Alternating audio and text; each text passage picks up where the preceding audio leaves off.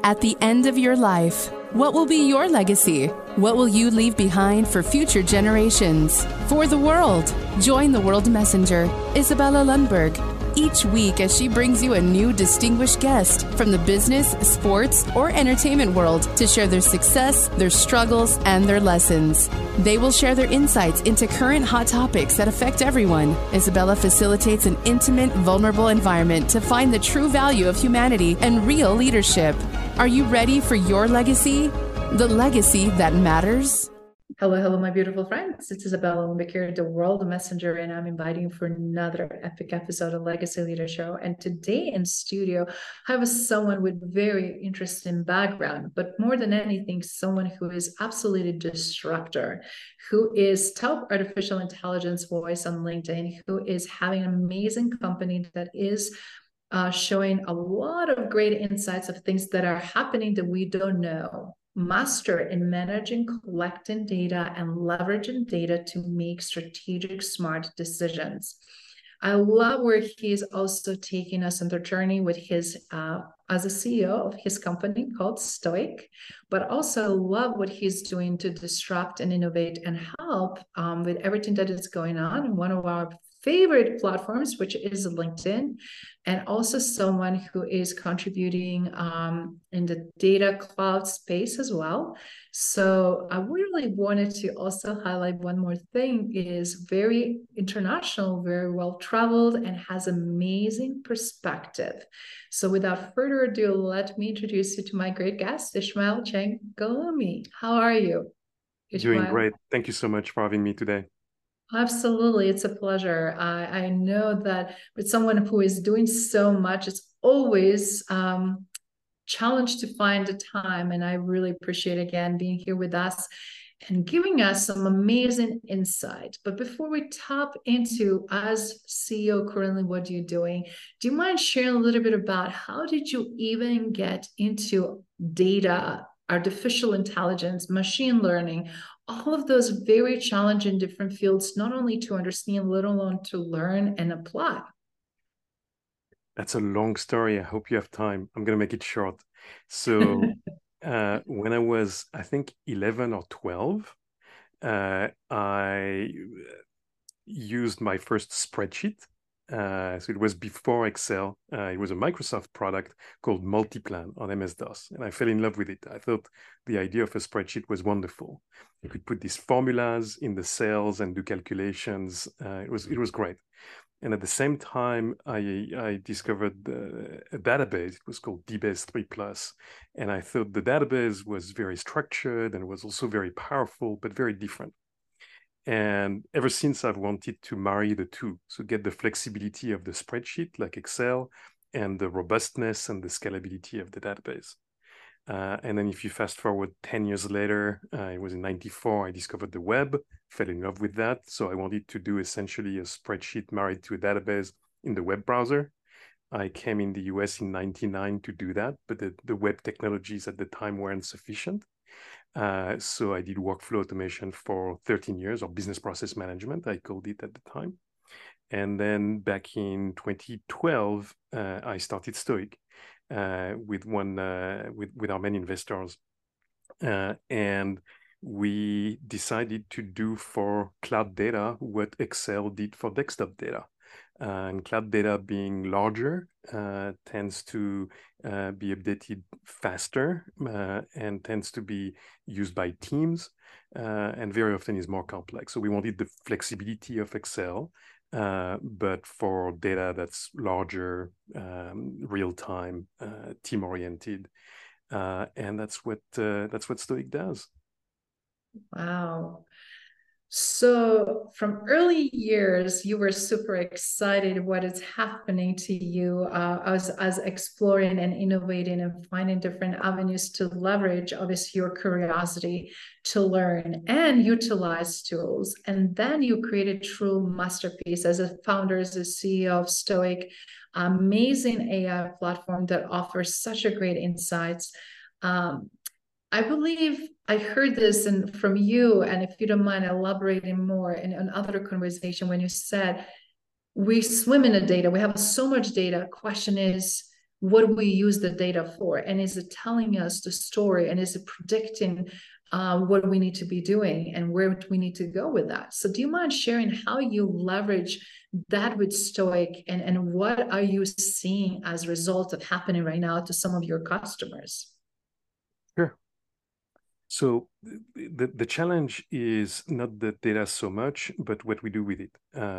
We're producing, all of us, plenty of data, but we have a hard time making sense of it. We have a hard time analyzing it, getting insight from it, and then making decisions, and then checking whether our decisions are leading to the results we want or not.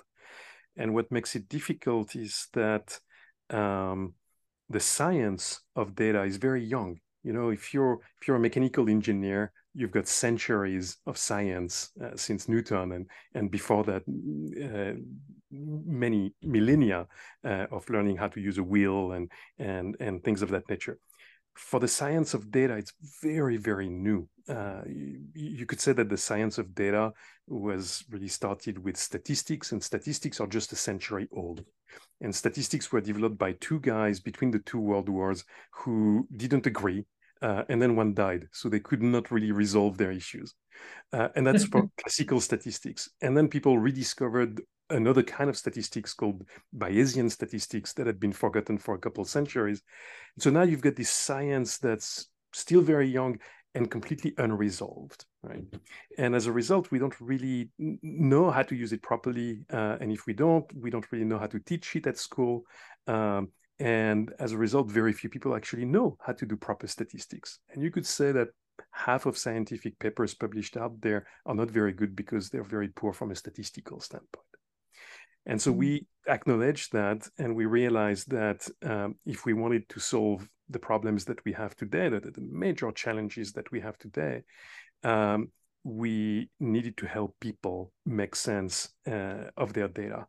And they really have two options. Either they could go back to school to learn statistics, but that's going to take a long time. And I don't think many people want to do that. Or we could ask the computer, the machines, the AI, to do the data analysis for us. And that's sort of the option that we took, is essentially do software where a lot of the data analysis work, the hard work, could be done by an AI on behalf of the users. And that's what STOIC does. Wow. How much that power holds right now with everything that is changing. And looking from executive lens, when you have to quickly make decision, be more confident in those decision making, be more confident that accuracy and precision is going to drive you, right? Because how you can possibly do that without a great insight and data? I can't even imagine. How is that possible, right? So you're bringing a good question. And here first, we have to say that things are moving very fast. And what we are doing today simply wasn't possible even 3 years ago. The big change is this generative AI, and especially those large language models. What they give us is a good interface between humans and machines. Now, all of a sudden, the machines can understand what we say, and they can talk back to us, right? In other words, when I interact with a machine in English, I have a lot more bandwidth. I can exchange a lot more information than when I do through, let's say, a mouse clicking on buttons, right? So that's a big breakthrough. It's this interface between the human and the machine, which allows me to express more clearly what I want. And then it allows the machine to give me results that I can understand, even if I'm not a computer scientist, or even if I'm not a statistician or a data scientist. Now, the challenge is that this generative AI, the things like ChatGPT, is only part of the solution, right? Because it's not truly intelligent yet. It's just good at telling stories, right? It's good at reading and writing English, or reading or writing code. But it's not very good at doing math, for example, right? And it doesn't really understand what it's doing. It's just guessing. And very often it's okay, but all too often it hallucinates, right? And it's very difficult to work around those. So you need to complement these generative AI techniques with other techniques, sometimes also called AI or machine learning, or sometimes completely different techniques that are much more robust for doing the kind of math and statistics that you need when you want to analyze the data. So the challenge is bringing all these technologies together into a system that can analyze the data in a reliable, accurate, reproducible manner.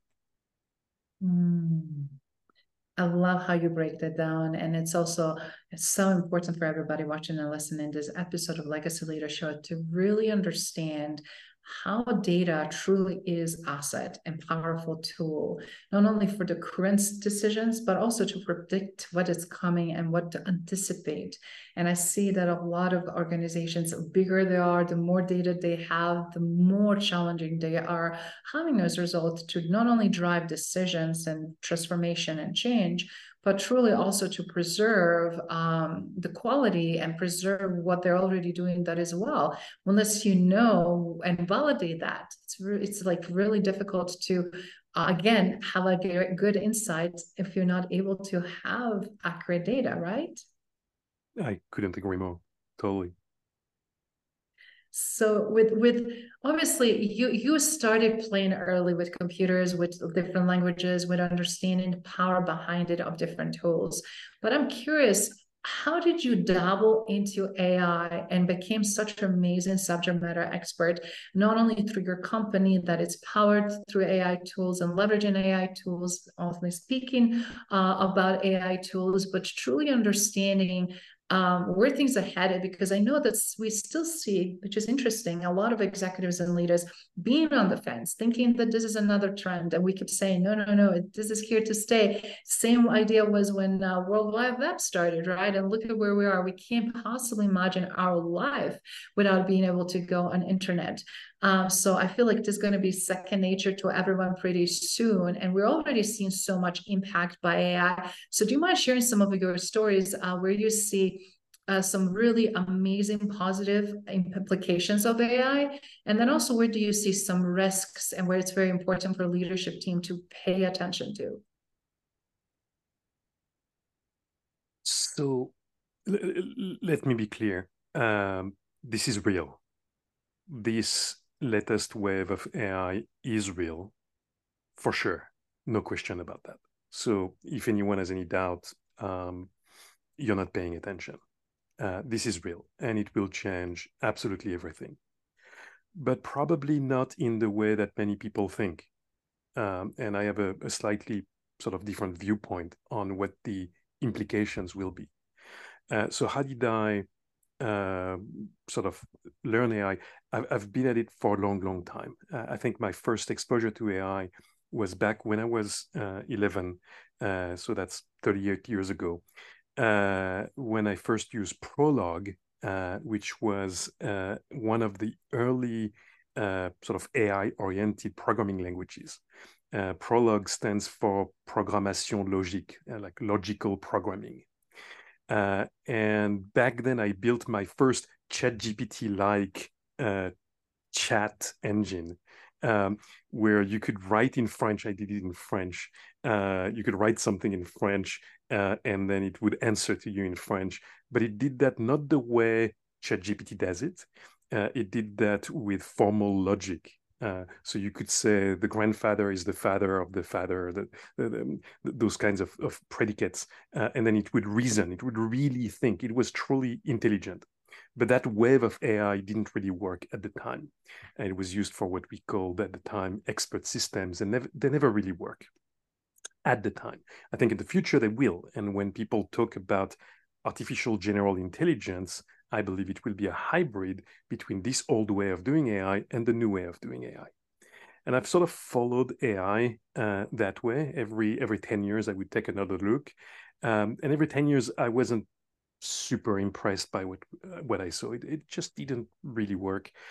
So the neural networks of the early 80s, they were great for doing things like character recognition, but that was pretty much it. And then you had the wave of machine learning, 10 years ago, and they were great to automate certain things, but they were quite limited and really hard to use. This latest wave of generative AI, that's the real deal. That's when things really start to work. and work so well that we humans don't fully understand how they work, right? So when the people who make those systems can't explain how they work, that's when you know that something quite quote unquote magical is happening. That's when that there's something really interesting there. What the impact will be, well, clearly short term, many jobs will be automated. So if you're a copywriter, it's probably time to think about another career. If you're a language translator, same thing.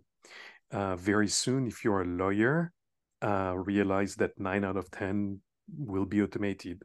If you're an accountant, in 5 to 10 years, you're probably going to lose your job. And what I just said could be said to many, many, many, many, many professions out there. So I think everyone is pretty much in agreement with that. And that's a major challenge because some of these people who will lose their job will be able to find other jobs. There will be other opportunities. They will be able to retrain. But history, when you study industrial revolutions, history shows that most of the people who lose their job don't manage to get retrained. Right? So that creates very significant questions from a social standpoint, from a political standpoint. There will be massive disruption there. Not because AI will take over in a sort of Terminator way, just because AI will put a lot of people out of a job and will not give them replacement jobs. Right? We have to be clear-eyed on that. That's just not going to happen.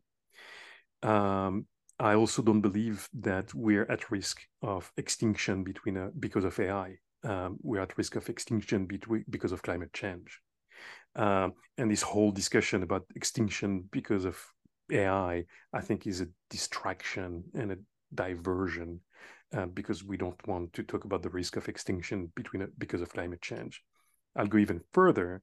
If you read the work of, for example, Yuval Noah Harari, *Sapiens* and *Homo Deus*, which I think are very good pieces of work, you learn what made our species so powerful, so successful, *Sapiens*, compared to the previous one, Neanderthal. Neanderthal had bigger brains, was actually arguably smarter from an IQ standpoint. Neanderthal probably had a higher IQ than *Sapiens*, and it was stronger, taller, more muscle. But *Sapiens* won because *Sapiens* had a neocortex, so the piece at the surface of the brain, that is really good at making up stories, at inventing fictions. Another way of saying it is at telling lies. *Sapiens* is really good at telling lies. And by inventing fictions, we could motivate people and we could create larger groups. And if you are 100, you can beat the 10 sapiens, or you can more easily kill the mammoth. And it's through these stories eventually became religion, or money is just a fiction, right? The fact that this piece green paper has value is a fiction that we tell ourselves, right? That created civilization, and that made us successful as a species. But what made us successful back then is also what's making it very difficult for us to solve the problems we have, because we're so good at telling ourselves stories that we can ignore the reality. And that's where the fake news come in. And that's why for the really, really difficult things like climate change, we actually find ourselves incapable of addressing it. And my hope is that if we delegate some of the decisions to a form of intelligence that is not biased like we humans are, and is not susceptible to, falling for stories, maybe we can find the right answers and address these challenges. At least that's what motivates me. And so I'm not too worried about the bias in AI. I'm worried about the bias in humans. That is such a great point, because I love how you provided this holistic, great picture of what is going on and where the also risk and threats are. And you're right, because everything, when we look at it historically, we abused a lot of opportunities where they could be brilliant, but then also because we're not taking responsibility and accountability, how they're leveraged and utilized, and how they're actually impacting rest of the population. For example, as a result, we see this carelessness not only reflected in so many historical events, but also in the current state that we're in, and socio-economically, politically, and religiously, all of those elements that you actually mentioned. And speaking of change in a lot of industries, right? Some things will be automated, some things will be simpler, some things will be easier. So what would you suggest for the people in these different industries, how to position themselves for that change? Because I know also that we have a major disruption as a former educator. It's like education right now is like how many universities really teach what we really need to know, right? And then where do you apply yourself so that you don't become obsolete? So several things. First of all, the good news is that the challenge is actually not massive unemployment, because demography is such that there are less and less people to do the work. Mm-hmm. So I'm saying that a lot of jobs will be automated, but that's not so bad, because there are less and less people to do these jobs, because we're making less and less babies. So if you look at rich economies, at the forefront of that trend being Japan, but no, also China, and in Europe, countries like Germany and Italy and United Kingdom, their populations are starting to go down. By the end of the century, Japan will lose a third of its population. And China is very close behind. And the recent numbers, which were sort of fudged by the Chinese government in the past few years, the recent numbers show how fast the Chinese population is shrinking. So the baby boomers are retiring. They're not going to be replaced in mass. And the trend is accelerating toward smaller and smaller population of workers. So I'm not too worried about many people not finding a job. I'm very worried about the people who will lose their job and will not be able to retrain. So society will have to take care of them. That's very, very clear. I don't know how to do that. The politician, don't ask me. But what I'm more worried about is companies having business, but not enough people to do the work. Mm-hmm. And that's the primary reason why they should use AI, is to automate what cannot be done by humans today, because we just don't have the people. It's that simple, right? Mm-hmm. And so what I would encourage CEOs to do in virtually any industry is to educate themselves, to learn as much as they can about the technology, so that they don't fall prey for lots of snake oil salesmen. Most of the products out there that you'll find on AI, most of the experts out there that you'll find on AI are actually no good. So you need to really educate yourself on the topic, really do the hard work of understanding how this thing works, do the research, study constantly, because it's moving faster than anything I've seen in 40 years in this industry. And then use your good judgment to decide where you're going to invest. And your first investments might not pay off, and that's okay. It's always like that with industrial revolutions, and we're living one. But eventually it will pay off, and you don't have a choice, right? So just do it. What you mentioned on education is super interesting. What history tells us is that every time there is an industrial revolution or a technical revolution, we have to reinvent education. Right? So the education system was built for training the people that we needed at the last industrial revolution, right? When the steam engine was our primary source of power, right? Mm-hmm. When we needed lots of factory workers. And I'm sorry, but we don't need that anymore. So that education system has to be completely reinvented, and nobody has any clue how to do that by definition, right? So we'll see.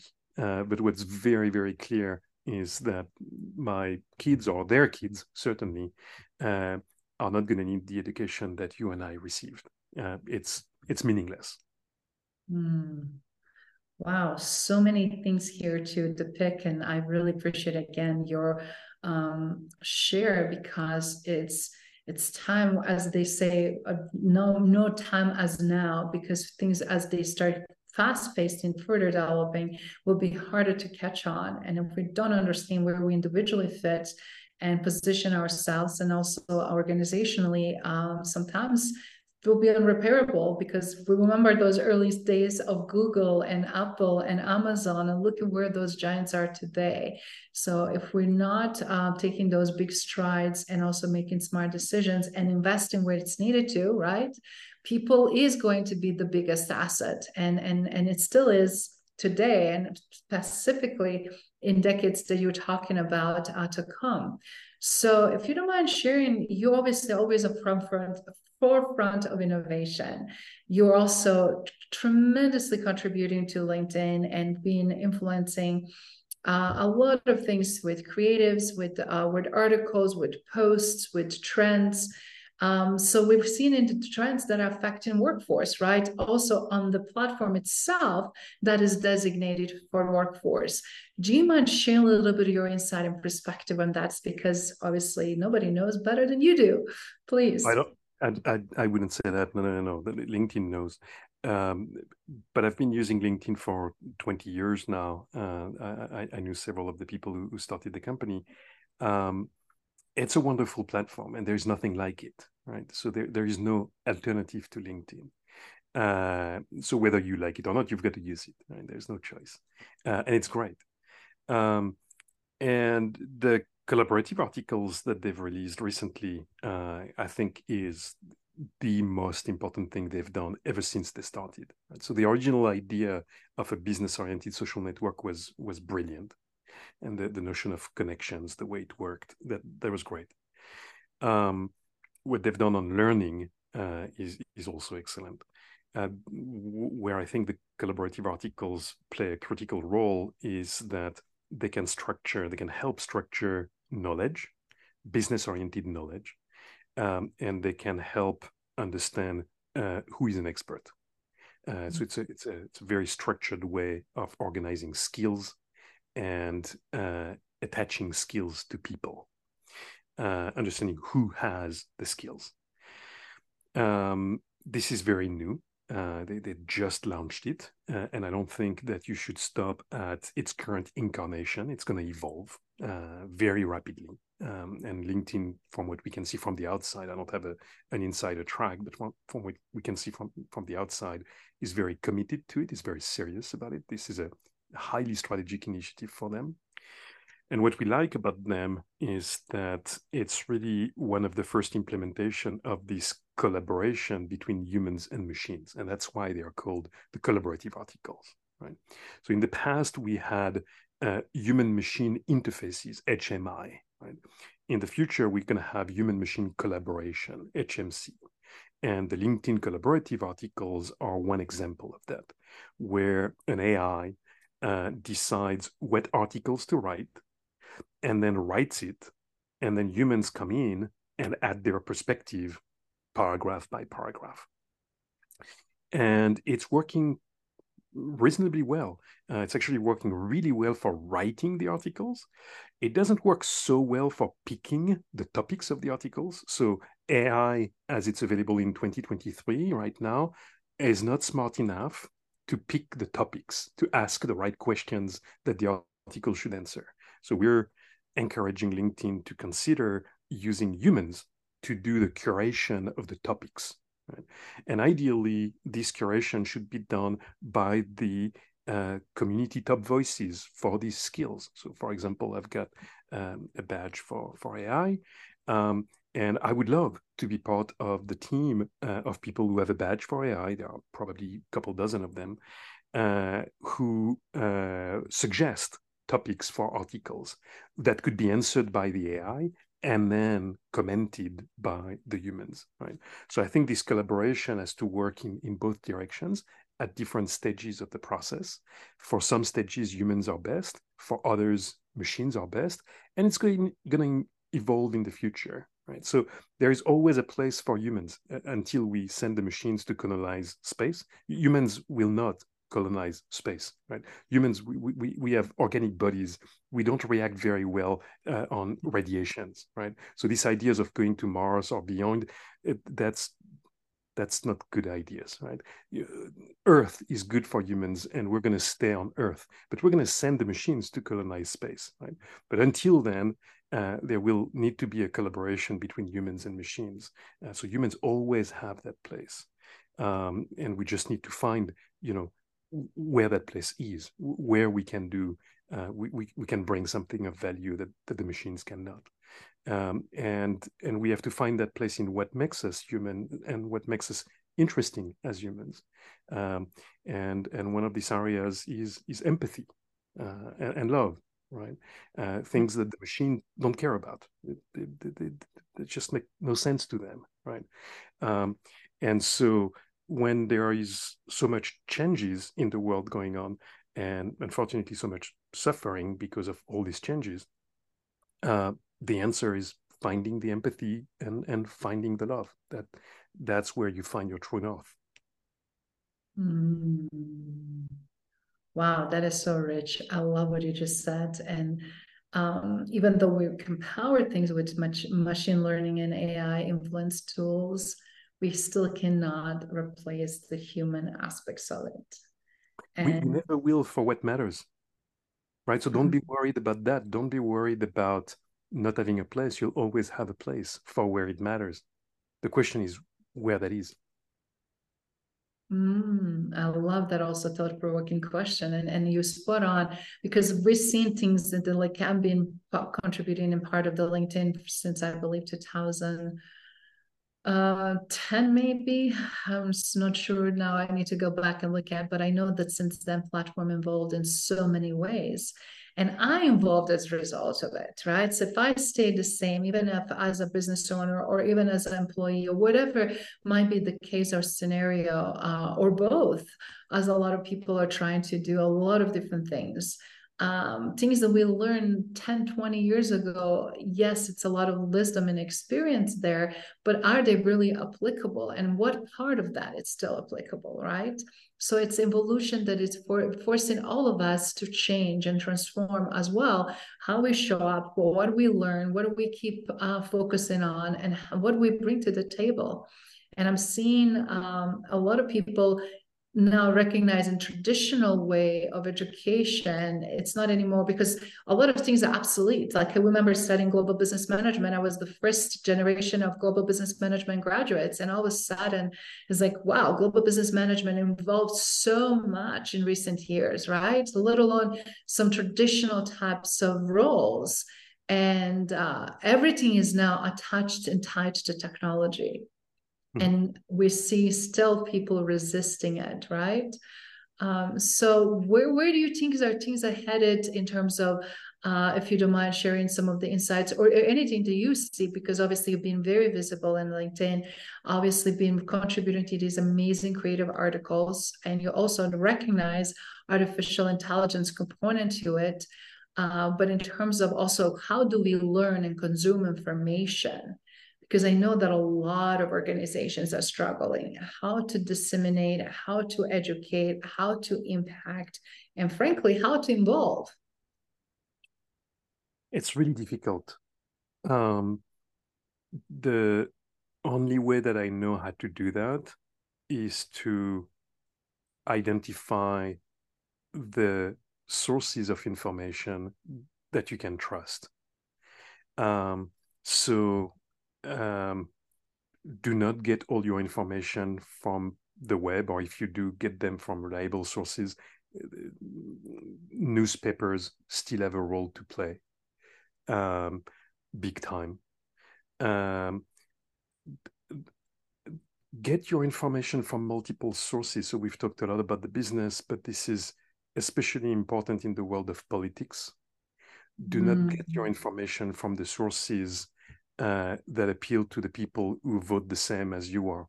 So if you're a Democrat, listen to the news that are listened to by the Republicans, and vice versa. Reach out to the other side to understand their viewpoint, their experience, their beliefs. You might disagree, but you're going to learn a lot more from them than you will from the people who vote the same as you do. In the world of business, to an extent, the same could be said. Go talk to your competitors. Go talk to other industries. See how they're doing. Step outside of your comfort zone. And when you do that, you will meet experts, true experts that you can trust. You will see them because they tell a different story that covers a broader spectrum of viewpoints and perspectives. Those are the ones that you want to listen to, I think. That is so powerful. I cannot agree more with you. And I also see the shift that's happening. We have to adjust it. We have to embrace it, because sooner we do, the better we'll be. Because everything we resist, right? It keeps persisting. It keeps us also in their circles. And I love what you said, having holistic approach and holistic view, and creating our own independent opinion, and also understanding why we have a position in a certain way, why we're doing what we're doing, and why we're advocating for. I think we have so much more power and influence, and we have to use it wisely. We have to use it responsibly. Yes. By the same token, realize that not all opinions are equally valuable. So do not mistake opinions for facts. And you Yes. ask, what should we learn? How do we reform, reinvent education? Well, we have to focus on the things that remain true for a long, long time, such as, for example, the scientific method, right? That's what we should teach. We should not teach knowledge, because knowledge gets obsolete very fast, and because we now have machines that give us access instantly to the entirety of humans' knowledge. So we shouldn't bother teaching knowledge. We should teach the mechanisms through which knowledge is created. And the scientific method is one of the best ways of creating knowledge, true knowledge. Opinions are great, feelings are great, but facts matter a lot more, especially when you have to make a decision, right? Yes. And so for the collective and for the world of business, it's all about decisions. And those decisions have to be made on facts, not feelings. And so there, really get to the sources that will give you the best facts. And that's why data is so important, right? Data is just another word for facts. Data is facts quantified, incarnated. And then at the same time, realize that, as we said, everything is changing super, super fast. You cannot fight it. Don't be a Luddite. You just can't fight it. It's going to happen whether you like it or not. And the question is, what can you do about it? And the answer is very little. So you can't change the world. You can't fix it on your own, right? You can do little. Make sure that you focus on the little that matters. And the little that matters is the one that you can really change. And that's why our company is called STOIC. Stoicism is that old philosophy from antiquity. You could say it's the Western equivalent of Zen Buddhism to a certain extent. And what Stoicism teaches you is to focus on what you can control and ignore the rest, right? Most of what's going on in the world you can't control, so ignore it. Don't let it affect you, right? But what you can control, focus on that, and focus on that with facts. And for the rest, have empathy and love. That is such a beautiful advice. I love everything you shared, and I love actually now that you also told us what STOIC stands for. For a lot of people that are watching and listening, you have a huge opportunity to not only experience firsthand what Ismael is doing on LinkedIn, obviously an opportunity to learn more about his company STOIC, as well as avenues to reach out and then really collaborate and explore avenues, because again, not only he is able to show, but also support the facts with data. And I love what you just said. We have so much opinions, but what is data really saying? What is truth? What is the truly anchor? And how then we can craft choices and decisions as a result of that. Obviously, you crafted phenomenal leadership, a path for yourself. You also for your team and people that work with you. You already established your legacy in ways that not only by leading and living every day, I can not only through passion, but also through outcomes that you generate, create. And obviously, you already have so much to leave for generations to come. But I know you're not done. You're just starting. So, what would you like to be known and remembered for everything now that we understand in this chapter of your life? What would that be for you? Just that we helped people deal with data better to make decisions that will matter. That's all. So if we can help them a little bit, that's great. That's plenty enough. And do you mind sharing for people that are interested to get in touch with you and find you, where would you like them to go so that they can also have opportunity to, again, really see the magic in what you and your team are already doing and how you are taking leap and bounds of just, again, embracing the change and doing some amazing work with data and AI? Sure. Find me on LinkedIn. My name is Ismael Chang Ghalimi. Ghalimi written Ghalimi. And follow me. Reach out to me. I'm an open networker, they say. And if you want to try STOIC, we'll give access to you. It's free. And if you want to contribute to the collaborative articles, we'll give you free coaching for that as well.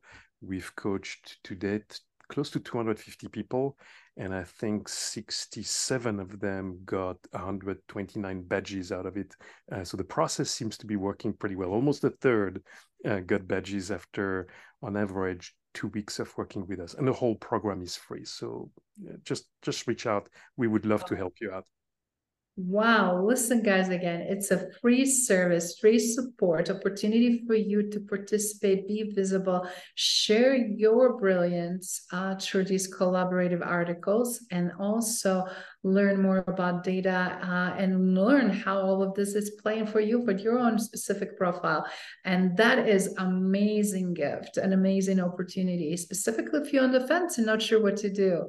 And in closing, if you would just summit one action or one trait or anything that, again, audience that is really still on fence or just simply not sure where to start, where would you recommend, what would you suggest for them to do? Where to start on AI? Yes. That's a good question. Well, if you've not used ChatGPT, use it. It's a great tool. If you're not impressed by ChatGPT, I don't know what will impress you. It's pretty darn cool, and it's not a one-trick pony show. There is depth in it, especially if you can get access to version 4. 3.5 is cool, but things get really interesting with version 4. So make sure you get access to that. Play with it. Continue listening to this podcast. I think this is a great place to find information about it. How to get started? Just get started. Just get started. There are so many avenues. Just be careful where you spend your money. You're going to find, again, a lot of fake experts. So be wise there. But just get started, and don't expect that you're going to understand everything all at once. Don't expect that it's going to automate everything that you want to get automated all at once. Just get educated on the subject. It's all about the journey. So get on board, and you'll see it's wonderful, and you'll meet a lot of great people. Thank you for listening to Legacy Leader Show. If you enjoyed the content and had a positive experience, then please leave us a positive rating. In addition, leave us a positive review whenever you are listening on whatever platform there might be. Make sure your friends and family also know about the benefit and value that we provide and what we have to offer. Cheers.